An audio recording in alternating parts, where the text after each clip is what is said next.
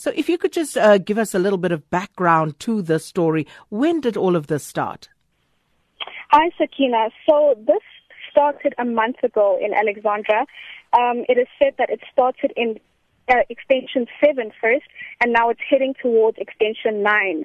I'm sitting here with Michael Dlamini, who was staying in extension 9, and he's been staying here for quite some time. He was forced to move out of his place yesterday, actually. He tried to get some of his clothing and his possessions yesterday from his home, but the gang arrived and they threatened him and he was chased away. He's not even allowed to be anywhere near extension 9 right now because he fears for his life. They have threatened to kill him, and so he's now moved to extension 16. So he's one of many families that have been forcefully moved out of the area. So it almost sounds surreal, because one cannot imagine that someone would just come, a group of people, and literally force you out of your home. But seemingly this is happening. So where are the police? Where's law enforcement? Where's government to try and help these people?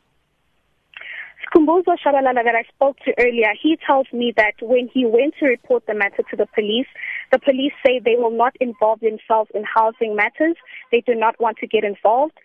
Whenever they are seen around the area, whenever they see any commotion around the area, they just drive past it. They choose to not involve themselves in what's happening. Kumbuza has told me that he also tried to go to the housing department in Sandton, and there was no assistance there. No one was able to help him.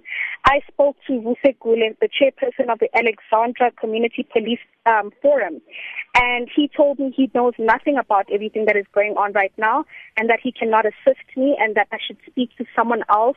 They all have been giving me a runaround regarding who I should speak to about this matter. So yeah, that's the situation right now. People are so distraught.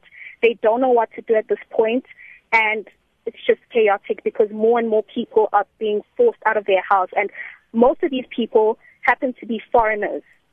So I think it's a lot to do with their nationality than it is to do with the actual houses.